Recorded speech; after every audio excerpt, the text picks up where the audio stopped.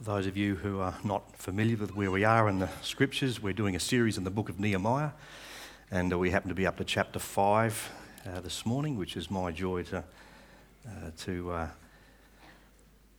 be God's instrument as we explore what he's saying to us this morning. Before we do that, let's just continue to pray together.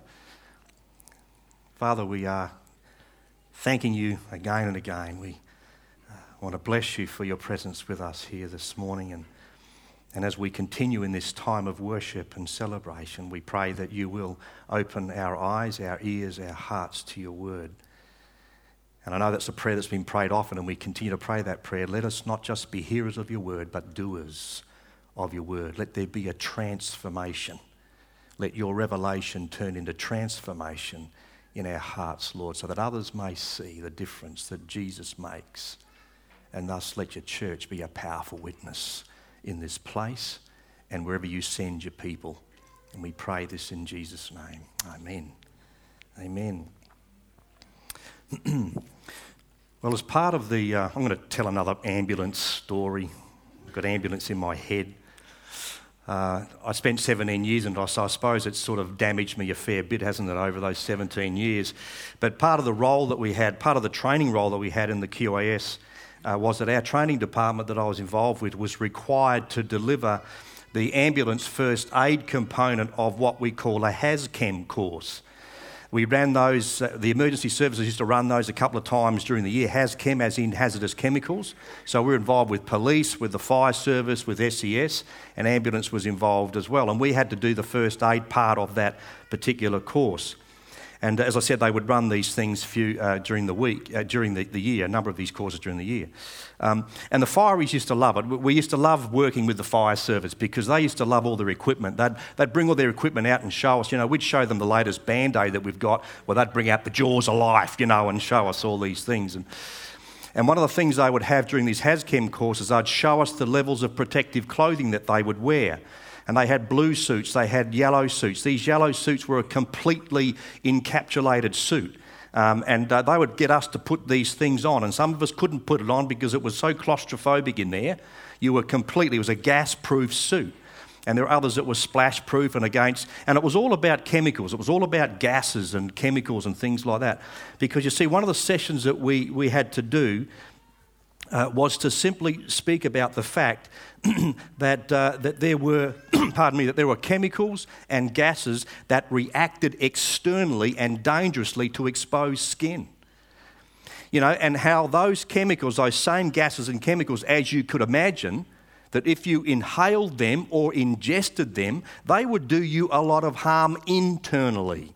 So something that was external could also be problematic for you internally if you inhaled them or ingested them into the body.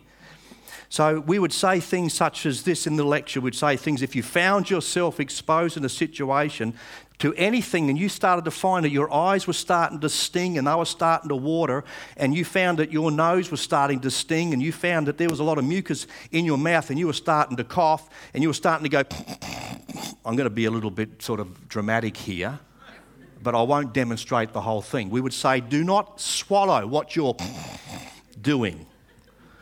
You don't swallow that. You would spit it out. Don't do that at home, kids. You get a clip under your ear from your mum and dad. But we would say that to the emergency services. Why? It makes sense when you think about it. If you're breathing something in that's toxic and you do that and swallow it, well, guess what happens to the gut? It ends up in there. And there are people who have got problems now because that's what they've done, inadvertently swallowed toxic stuff. We don't swallow it. We spit it out. The reason is that you don't want those things that are external to you becoming internal, problematic to your body, which would lead to perhaps even more serious sickness. So simply this, we know that there are some nasties out there. There's some nasty toxic chemicals around that will harm us externally, and if given access, will harm us internally and make us sick. That's the point. That's what we want to get across. And you know what? The interesting thing is when you start looking through Nehemiah, because you're probably wondering, where on earth is this bloke going with this stuff? Well, there's a similar thing that's happening here in the book of Nehemiah. See, in the book of Nehemiah, we found that Nehemiah finds himself exposed to problems like this. For example, last week in chapter 4, we see an external situation that was threatening to harm the body of people that were there working to rebuild the wall. It was an external attack. Something was happening externally to those people that was causing a threat to them. And they were dealing with that. But now in chapter 5, guess what we see happening? We see something happening internally. We now see an internal situation starting to threatening to harm the people and the work that they were appointed to do. So something that happened externally is now happening internally. And it's interesting, perhaps even significant, that in this chapter, that there is no record of any actual rebuilding being done in this chapter. Doesn't that get you thinking? I want you to think about that. Why is that? Something's happening now internally to that body of people, and there's no actual record of actual physical work being done on the wall. It's kind of stopped. They're now preoccupied with something else that's going on there. I wonder if that says anything about what internal harm actually does to the body, what it does to us. I want you just to sort of keep that in mind as we go through this. You see, up until this point in time, the main concern for Nehemiah was this external opposition, the external threat that was going on, the external opposition from Sanballat and his cohorts. That was the main threat. But now he's confronted with something more serious, it would seem, a serious internal conflict, which I think, it seems to me anyway, that Nehemiah was not expecting this to happen. You see, up until now, we have this picture. Up until chapter 4, we have this picture of a highly motivated and dedicated body of people that God's brought together to rebuild his city. And sure, their morale had taken a hit, but they were back into it again. They were back into it. They needed to arm, we know that, they needed to arm themselves as they worked. But they were back on the job. They were back doing it. It was still God's work. They believed in it. They gave themselves to God's work with all their heart. So how could there now be internal problems among God's people who seem to be working so fantastically, so harmoniously together? They dealt with the external threat, but now something internally is happening. Internal. How could that be? They're God's people. They're doing God's work. How could there be disharmony amongst God's people? You know, I think sometimes it's good practice. I think sometimes it's wise to ask the question, is the enemy now trying to attack from the inside?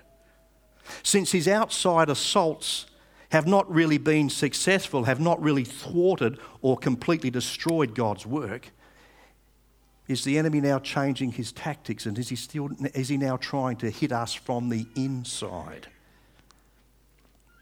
You can see then why prayer is so crucial. Why prayer is so crucial among God's people, and that wisdom be sought from God, that we pray for wisdom, we pray for insight. We pray that God will guide and lead and expose to us things that he would have us deal with, that he would guide us in decisions, and that actions be taken when we're faced with circumstances like internal conflict that's going on. You see, in this chapter, Nehemiah really does exercise what I would simply call as godly wisdom. I believe God gives him this godly wisdom, and I believe God gives us wisdom. We only have to ask for it. It's in James, isn't it? Ask for that wisdom. And God's given Nehemiah this wisdom of his in handling the internal dispute that's now starting to reveal itself among his people. So I wonder what you and I can learn from this. There's always something that God wants to speak to us about, otherwise he wouldn't have written it in the Bible. It's there for us to learn and to adopt and to be able to make relevant in our own life. So I wonder what we can learn from this. Well, firstly, I think it's good to understand that in this particular time and place, the economic situation for the people of Jerusalem back then was very poor. It was grim. It was very grim. And the thing that made it worse still was the corrupt, unscrupulous nobles and officials who took advantage of these people in these circumstances. Instead of providing gifts for the poor, they made loans available. And then they charged the poor with huge interest called usury. So the people got themselves into all kinds of strife. The poor people could not handle that type of interest and those kinds of loans to pay them back. And so they had to, the situation we have here is that people had to mortgage their homes and their fields. And some even had to sell their children. That's getting desperate, isn't it? Some sold their children to slavery to pay for the debts that they'd incurred. It was a miserable situation fueled by the greed and the corruption of their own countrymen. I'm not an economist. In fact, my wife would say that very clearly. I'm not much of an economist, but you know what? It seems to me that a large percentage of the world's economic hardship is due to plain greed and selfishness. I'm simplistic in my thinking, but I reckon that that's where our problems are. Most of it, I believe, is to do with greed and selfishness. And sadly, even in our own country, where there's a continual rise of interest rates, where there's the cost of living, cost of food, cost of fuel. And my opinion is that greed is driving it up. What about some of the CEOs that we have and the incredible wages that these people are paid? I might get into trouble for saying that, but that's my opinion. I think it's greed. A lot of it, I think, is plain greed. I think it's completely unjustifiable. The millions and millions of dollars that a person is paid to do a job. Come on. Anyway, don't let me get started with that. You know, there was a saying, you probably heard it, around live simply that others may simply live. I wonder how we're doing with that. I don't think we're doing that very well at all. And you know, I've got to say this, money is not the problem, really. Having money is not the problem. It's the love of it. The love of money is the root of all evil. It's not money itself. God gives Christians money, I believe he does, but he expects you to do the right thing with it. He expects you to put him first. God needs to be first in everything. Seek ye first the kingdom of God and his righteousness, and all the other things will be given unto you. We have that priority there very clearly. But listen to what God's word says about greed. I just want to touch that for a minute. Listen to what God's word says about greed, found in Ephesians 5, verses 3 to 5. But among you, Paul's talking about his people, to his people. But among you, there must not be even a hint of sexual immorality or of any kind of impurity or of greed, because these are improper for God's holy people. Nor should there be obscenity, foolish talk, or coarse joking, which are out of place, but rather thanksgiving. For of this you can be sure, no immoral, impure, or greedy person, such a man as an idolater, which we already talked about, has any inheritance in the kingdom of Christ and of God. Paul pulls no punches when it comes to this topic of greed. And it's pretty clear to know, it's pretty clear to see what God thinks about greed. Just read his word. But does it not also anger us, you and me, when we hear of companies, when we hear of banks and organisations that make millions, if not billions, of dollars profit and yet still keep squeezing the life out of the little people? It does me, and I think it's justified to feel angry like that. It's greed and selfishness. Let's name it and shame it. Let's call it for what it really is. We like to sugarcoat it, and you won't hear people talking about it much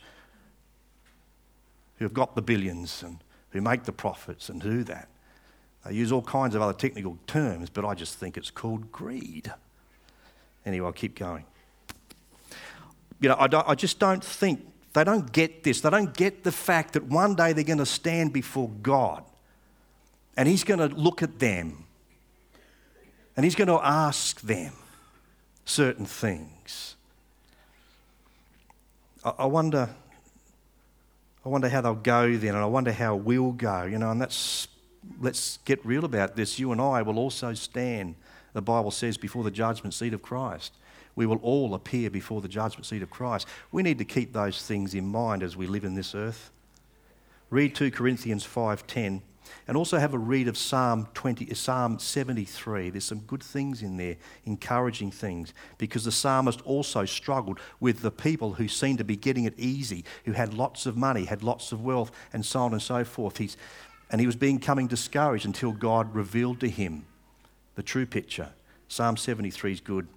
But Nehemiah got angry as well, and as I said, rightly so. Verse 6, he says this.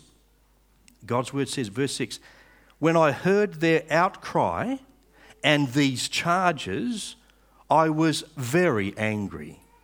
But I also want you to notice this as well. Look at what happens in verse 7, the first part of verse 7. Look at this. So he says this, when I heard their outcry and these charges, I was very angry. Verse 7, I pondered them in my mind. Isn't that interesting? Here's this guy very angry about things, and then next minute we have, and I pondered them in my mind. I wonder if that's the reaction or response we would give. Something riles you up. You are very angry. Do you ponder things in your mind first? One translation says this about the first part of verse 7, I mastered my feelings. Another one says, I took counsel with myself. This is interesting, and this is so good. This is what we need to be saying, God, help me. Help me to be like this. Help me to apply these things in my own life. So in other words, before Nehemiah took any action or before he spoke any words in his anger or took any action in his anger, he paused. I don't know for how long, but he paused. He cooled down. He thought it through prayerfully, I would suggest, even if it be a very short arrow prayer as we talk about. But I believe he did this. And then, it says, and then he accused the nobles and the officials. But the point is this, and I like how Pastor Darryl brought this story a couple of weeks ago, and he used these words. The point is this, Nehemiah responded, he did not react in anger. There's a response, not a reaction. And as I said, Pastor Darryl had a little story about that and how a lady, I think it was, spoke to him and gave him that counsel. Darryl, don't react in anger. Respond. I think it's good counsel, good advice. And this shows Nehemiah did the same thing, and it shows that Nehemiah therefore is a man. He's a man of great godly wisdom, leadership, and of self-control. You and I would do very well if we adopted these practices from Nehemiah before we allowed anger to gain a foothold, to get the upper hand in our lives. I believe it's so important if we can just get hold of this. When anger begins to grow in you, and you know when it does, when you sense that anger begins to well up in you and it grows, I want you to remember 3 P's. I want you to remember 3 P's. It goes like this. Pause, ponder, pray. Pause, ponder, pray. It'll really make your day. Pause, ponder, pray. It'll drive all anger away. You can put music to that if you like. I haven't put anything on that. Remember the 3 P's, because I believe that's what Nehemiah did. Pause, ponder, pray. I want you to think about this. What implications would there be in our society if people did this? How would that impact our societies? What would be the population of our prisons? What would be the population of our hospitals? What would it be, of our courts, for example? How much work would the courts have? Would the prisons have? I believe that they'd either be greatly reduced with these occupants if we adopted these practices. Prisons, courts, hospitals empty if people in their anger paused, pondered, prayed before they acted. Listen to Proverbs 29:22. An angry man stirs up dissension, and a hot-tempered one commits many sins. God's word says a lot about anger. An angry man stirs up dissension, and a hot-tempered man commits many sins. Proverbs 15:1. A gentle answer turns away wrath, but a harsh word stirs up anger. How many of you have tried that? If someone's really in your face and they're red with rage and they're having a go at you, what's the worst thing you could do? Turn it up and try and equal theirs or outdo them? No. Oh, that is the worst you can do, yeah. Speak quietly, speak softly, and you'll be surprised how their level of anxiety might drop. But if you're excited and angry when they are, it doesn't go anywhere. You just throw fuel on the fire when you do that. A gentle answer turns away wrath, but a harsh word stirs up anger. Proverbs 15:1. The Apostle Paul also says a fair bit about anger, and he comes to us with a warning about anger, and he says this. Interesting to note the words that Paul uses. He says, in your anger, do not sin. He's not saying do not be angry, because there are certain things that I believe are justifiable to be angry. So he's saying this, in your anger, do not sin, because you sure can sin when you get angry. So in your anger, do not sin. Do not let the sun go down while you're still angry. And look at verse 27 of Ephesians 4. And do not give the devil a foothold, because he is there. We are vulnerable as people when we are angry. The devil is there and he's waiting for that foothold to get in your life if you give him that opportunity. And God's word is saying, don't give him that opportunity. And in the name of Christ, by the power of the Holy Spirit, as we pray, pause, ponder, pray, God will help you to not let the enemy use that situation and get a foothold. Nehemiah's anger, as I've already mentioned, Nehemiah's anger could be described as righteous indignation. It's the same kind of anger the Lord Jesus had. Yes, there are times that are justifiable to be angry. In fact, if you're not angry, there's something wrong with you when there are the situations that we have just talked about in this world that are unjust and so on. So the Lord Jesus was also angry. Nehemiah was angry towards a totally unjust and unacceptable situation. But again, the way he goes about confronting this shows the kind of wisdom, the kind of self-control that Nehemiah had. And there were three other things that he does. I just want to mention these briefly. Three other things which he does and which I believe we too can do, which will help to heal an internal situation. It will promote internal healing, because that's where the issue is. It's happening internally. So firstly, he names the sin, and by so doing it, he rebukes it. He says in verse 7, you are exacting usury from your own countrymen. He names it straight out, names the sin and rebukes it. So in other words, you are exacting usury from your own countrymen. In other words, he's saying this, you're ripping off your own people. You're ripping them off. There it is, black and white, straight, clear. No ambiguity about that. You're ripping them off. And it's unacceptable. It's against the Old Testament law. Moses spoke about that, against it, in a number of places in the Old Testament. In passages such as Leviticus and Deuteronomy, and in Exodus it says this, 22:25. If you lend money to one of my people among you who is needy, do not be like a money lender, charge him no interest. So what were they doing?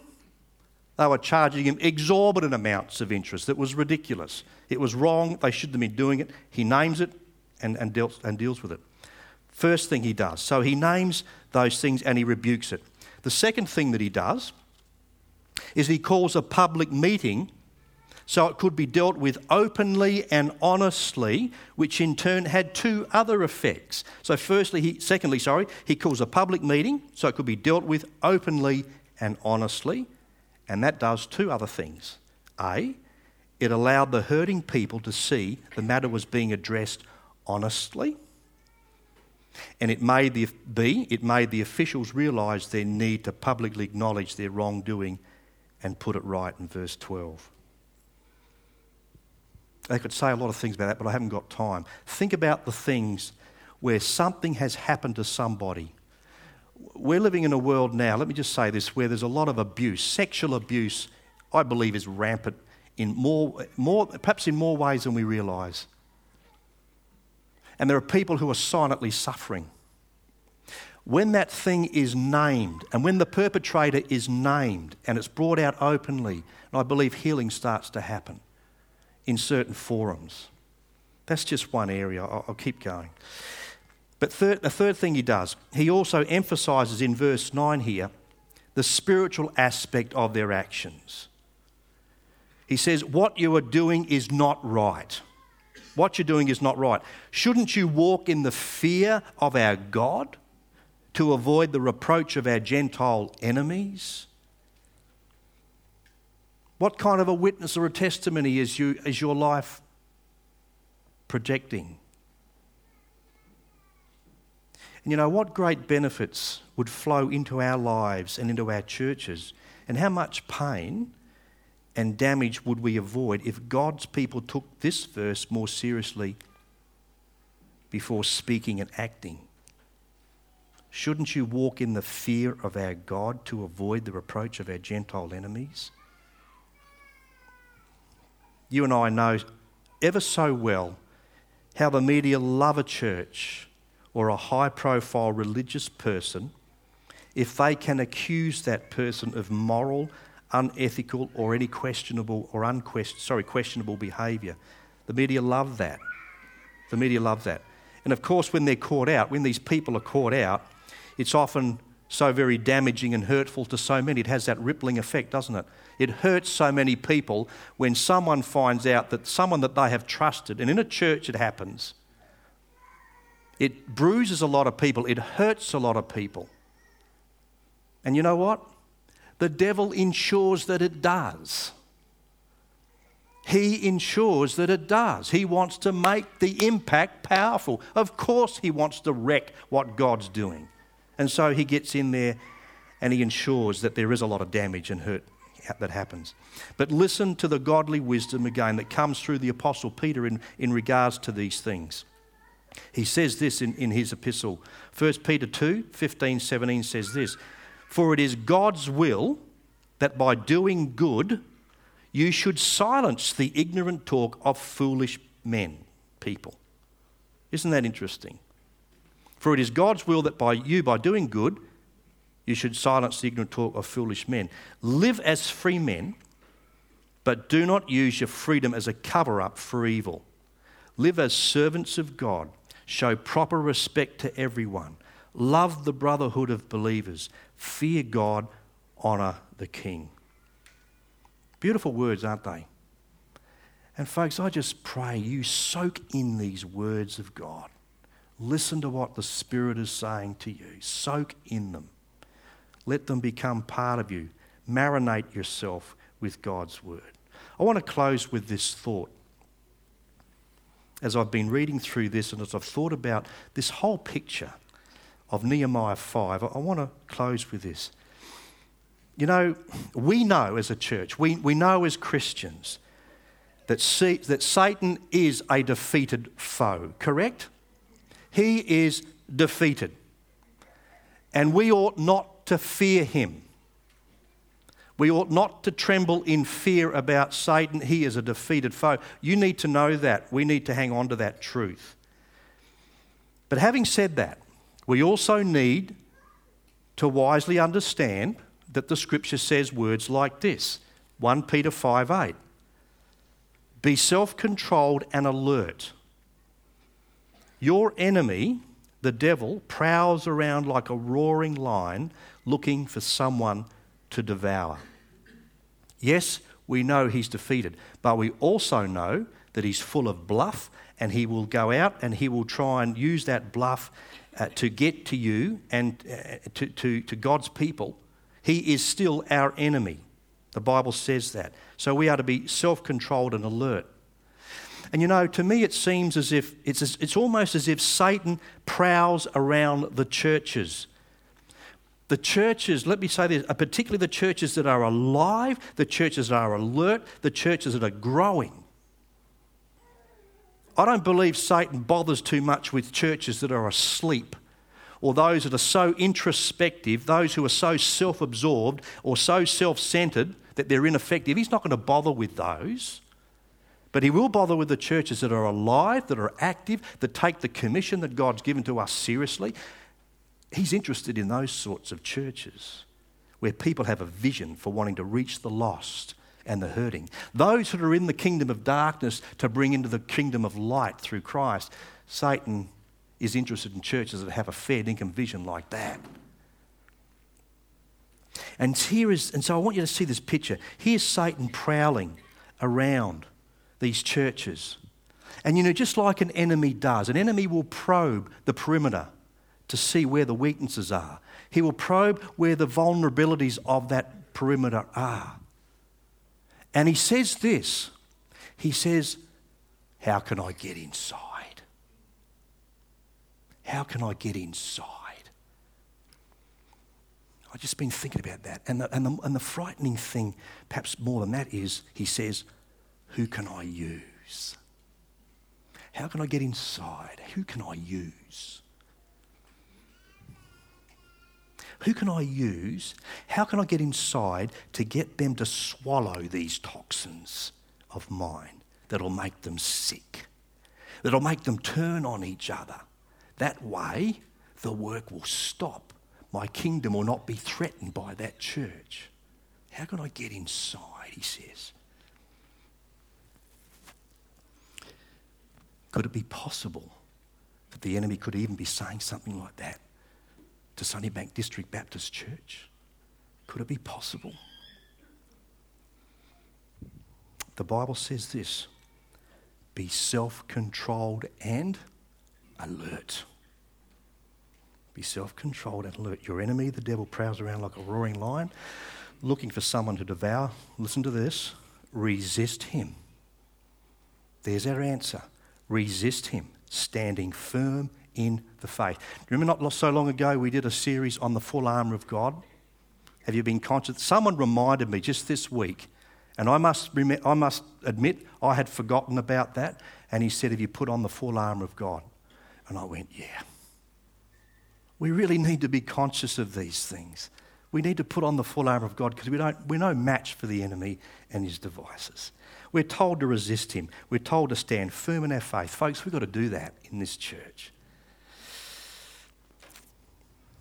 Let's pray. That'll do. Father, we want to thank you for the cross this morning. How can we express our gratitude to you? How can we express our love for you, for all that you've done for us through the cross? We thank you that through the blood of Jesus, the enemy is defeated. Our enemy is defeated, Lord. We thank you for your word that speaks about that the accuser of the brethren who accuses us day and night before the Father has been cast down, and they overcame him because of the blood of the Lamb and the word of their testimony. We thank you for those kinds of words, those promises. We thank you for the promises where you called us to therefore submit to God. Resist the devil and he shall flee from you. We thank you for these truths. Lord, I just pray for us as a church this morning that you make us alert to the schemes, to the intentions, to the strategies of the evil one and how he wants to penetrate and get inside of us. And we just pray you help us as a church to be alert to his movements and to pray and to put on the full armour of God and to pray the covering of the blood over each other, over this church fellowship. That we each one of us, Lord, to be alert, that we not be an unwitting instrument in the evil one's hands. So we just thank you for your time with us. We thank you for your word. Thank you for the things you teach us. Help us to know how these are to be put into practice in our own lives as your people. We ask this for your glory in Jesus' name. Amen.